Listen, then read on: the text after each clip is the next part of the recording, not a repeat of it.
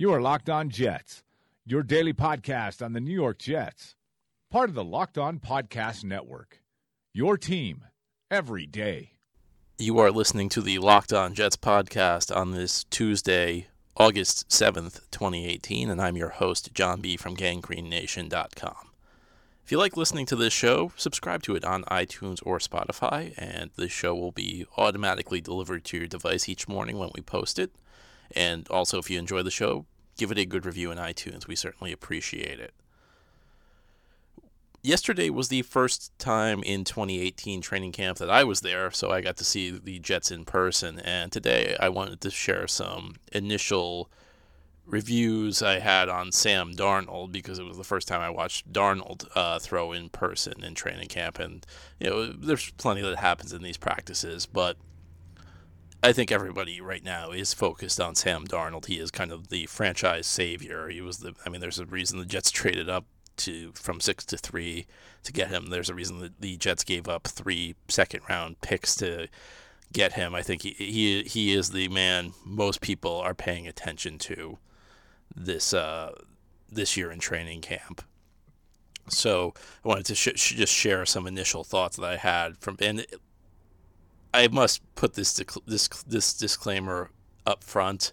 This was one day of practice. You would never judge a player's entire career. You would never base a projection of a player's career based on one game. So certainly I would encourage you to not do so based on what I'm telling you about one practice from Sam Darnold. But I did have some initial thoughts. And the first thing that I go back to is I can't help but compare him to the last early round quarterback the Jets drafted, Christian Hackenberg. And there was just something that really stuck out to me about Hackenberg last year when I was watching him in training camp. And, you know, a lot of people say, and I actually kind of agree with this, you have to see somebody in person to really get a good feel for how he is as a player. And that's especially true of a quarterback. You have to watch how he throws the ball. And I go back to a year ago, and I remember I was at MetLife Stadium, and I was for the green and white practice, and I was in Florham Park for a few days. And the thing that just really jumped off the screen, the thing that really just stood out to me about Hackenberg, and I remember I was sitting in the press box at MetLife Stadium in the green and white practice watching them warm up, was how difficult even the most basic tasks were for him. And I kept my mouth shut at the time because everybody went crazy last year. There were some reports that Hackenberg was so inaccurate that he was hitting reporters. His throws were wild, and they were hitting reporters on the sideline during OTAs, and a lot of people jumped ugly with that. And, you know, I guess I'm a politician. I care about my approval rating, so I didn't want to go down that road because I didn't want everybody, you know, getting all mad at me. But I just remember when I was sitting in that press box at MetLife Stadium saying, the thing that really stood out to me was even when he was warming up, just soft tosses to warm up, how inaccurate his throws were, how off target his throws were. And that was, I mean, I know you might take a logical step there and say, if the guy can't throw accurately during warm-ups, how's he going to during the game? And that's actually one of the thoughts that went through my mind as I was watching him. And it just was a case where even the most basic tasks seemed labored to Hackenberg. And, you know, as I watched some of the practices last summer, one thing that was pretty obvious to me was that Hackenberg had a good fastball, but he could not throw a pass with any sort of arc on it. If he had to throw any kind of touch throw, he was in trouble, and he was just wildly inaccurate, even when he was never under pressure. And, you know, the play, and I'm not blaming Hackenberg for this, but the play Quincy Enunwa got hurt on, Hackenberg underthrew him, and Enunwa was trying to adjust to the ball. I'm not saying that's the reason, and I'm not saying Hackenberg's the reason Enunwa got hurt, but that was a play that just kind of stuck out in my mind because it was a basic play during drills, and the ball was inaccurate. He threw an inaccurate pass. So that's kind of my frame of reference when I went in yesterday and watched Darnold. And with Darnold, I kind of had the opposite impression. I felt like even the really difficult stuff, he stayed calm. And when I say that, I mean that he never really panicked in the pocket when I was watching him. during yesterday's practice. And it was something it was a trait I kind of noticed when I watched him on TV during college, but seeing him in person, I think it adds an extra layer to your analysis. That adds an extra layer of confidence to any analysis you have. Now, the one point I do have to make is that it is different in game. These practices are not always the best way to judge players because the quarterbacks are wearing red no contact jerseys. You're not allowed to hit the quarterbacks, and the quarterbacks know that. So it is a little bit different in games. Your mindset, you can understand how your mindset might be different in practice when you can't get hit versus in a game where you have 300-pounders bearing down on you, trying to hit you as hard as they can.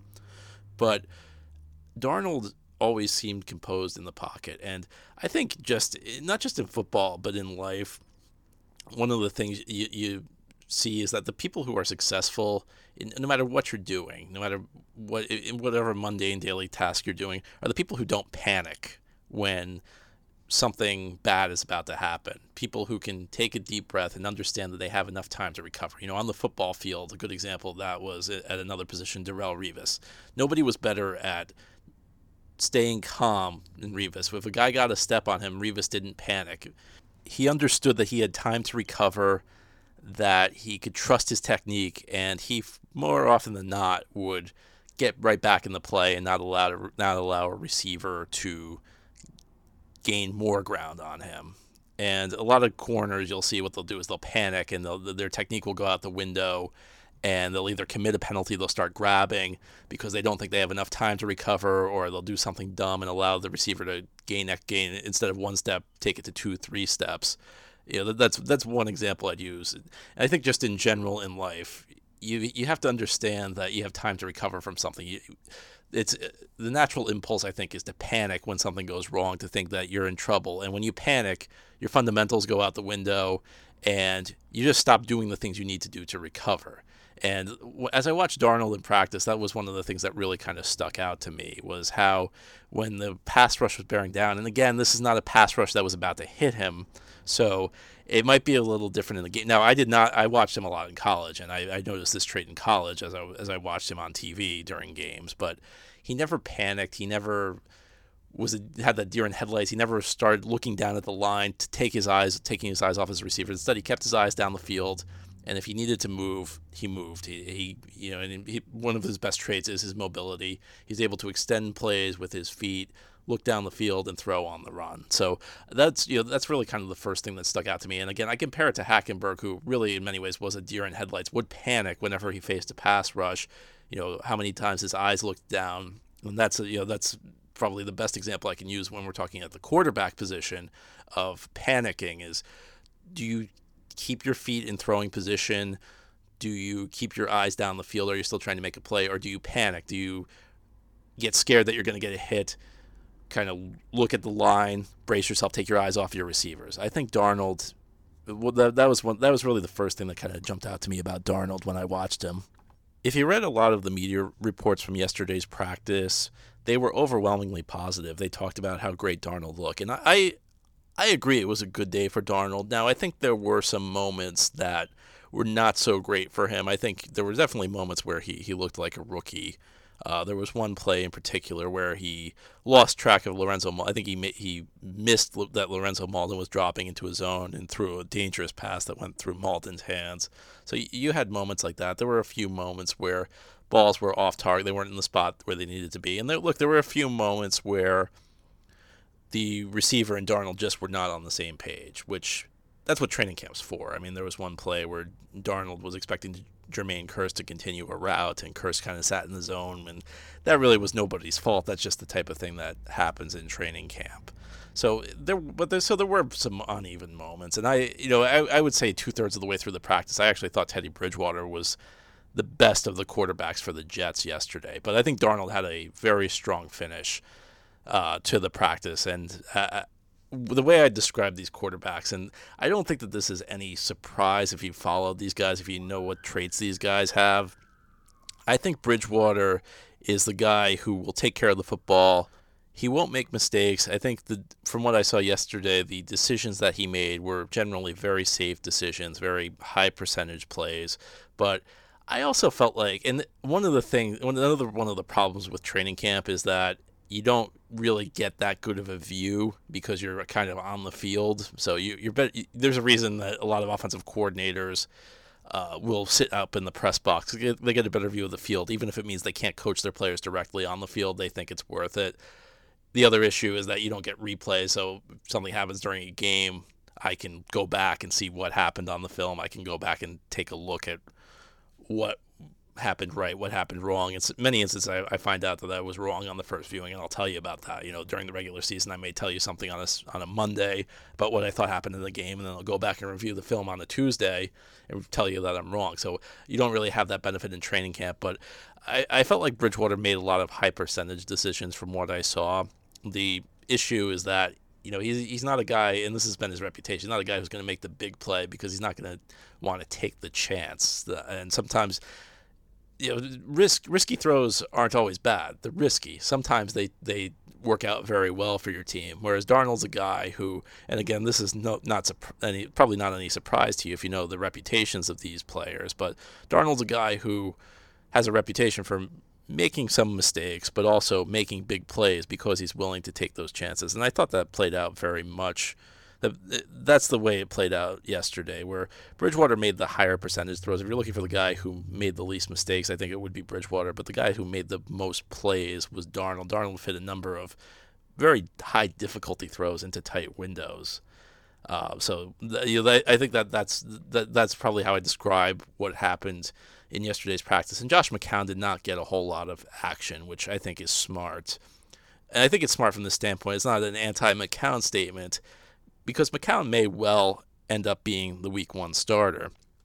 But McCown is 39 years old, and he's played in every system imaginable. So he understands all the concepts the Jets are running. I mean, he's done them all. He needs minimal work to get ready for the season. Whereas in Bridgewater, you have a guy who has not really played since 2015. He had a little mop-up duty last year, but a guy who really has not played since 2015. And in Darnold, you have a rookie who you're looking to get as many reps as possible. So it makes sense, and the Jets are limiting McCown's reps. And I'll tell you something, in a hot summer day, it might just be a good idea to keep the old guy on a pitch count anyway, not wear the old guy out. So, I think the Jets handled it smartly from that point. So from that standpoint, I thought McCown actually had the most impressive throw of the day. He had a deep ball down the left sideline on one play to Charles Johnson, but he largely did not play. Instead, you had Bridgewater, who again made a lot of high percentage throws. But there were instances where I felt like there was a throw there that maybe he wasn't willing to try and fit into a window. And you had Darnold, whose lows were lower, but whose highs were higher. And I think when Darnold played well, and I think he had when Darnold played well, when Darnold was good, he was really good. And I thought he had a very strong end to the practice. And in many ways, I feel like if Darnold's playing relatively equal to Bridgewater and McCown, it's a good day for him. And I'll finish by telling you the thing that left me really impressed with Darnold, and that was some of the work he was doing pre-snap. And I understand that I don't know exactly what plays are called in the huddle, so I don't know completely what he's doing out there. But when he's making a signal or he's calling something out at the line where it sounds like he's changing a play at the line, and then the Jets run the correct play where a guy's open and he gets that guy the ball, I'm going to give him credit because I think you're going to presume that he has done something correct at the line. And it seems like the Jets are putting a lot of, and look, that's what you do in training camp, but he may have a lot of responsibility at the line. And I'm not the first one to tell you this, but there have been instances where the Jets have given him the opportunity to make a kill call. And essentially what that is you call 2 plays in the huddle. You call your first play, but then there's a second backup play. And the quarterback takes a look at the line. He takes a look at what's happening. And if he feels the second play would work better, he calls kill. He yells out kill before the snap. And then then you run the second play. And Darnold got a number of those correct. So these are little things, but first of all, they show me the way Darnold processes the game. And second, they show me that the Jets are giving him a lot of authority at the line, which is a good thing, and which you would expect. I think part of it is in training camp, you're trying to see how much your quarterback can process. You're trying to see how much your quarterback can handle. So maybe you experiment with things like that. But the work before the snap is impressed me. And the other thing I'd say, and I'll pick out another play, is there was one play where he had Trenton Cannon out wide, a running back. He was a running back the Jets drafted in the late rounds this year. And he liked the matchup he had one-on-one. He just decided, I'm going to go to that matchup. And he threw a catchable ball, and Cannon drew a penalty. And that's just that's smart stuff. That's the stuff you like to see pre-snap, where you're identifying your matchup and then you're attacking it and taking advantage of it when you have a mismatch, when you have a back who's a good receiver out wide against a defender who cannot handle that back. I mean, that's, I'm not comparing him to, I'm not saying Sam Darnold's Tom Brady, but that's one of the things Tom Brady makes a living on in New England is Tom Brady is the master at scanning the field pre-snap and saying, you know what, that's my matchup. And he goes out and hits it. So I think a lot to like from Darnold yesterday. First impressions were pretty good. I think he had a solid day. So I just wanted to share that with you today. Thank you for listening. This has been the Locked On Jets podcast, part of the Locked On Podcast Network. If you enjoy the show, subscribe on either iTunes or Spotify and leave the show a good review in iTunes. Hope you have a great Tuesday. We'll be back again tomorrow to talk more Jets.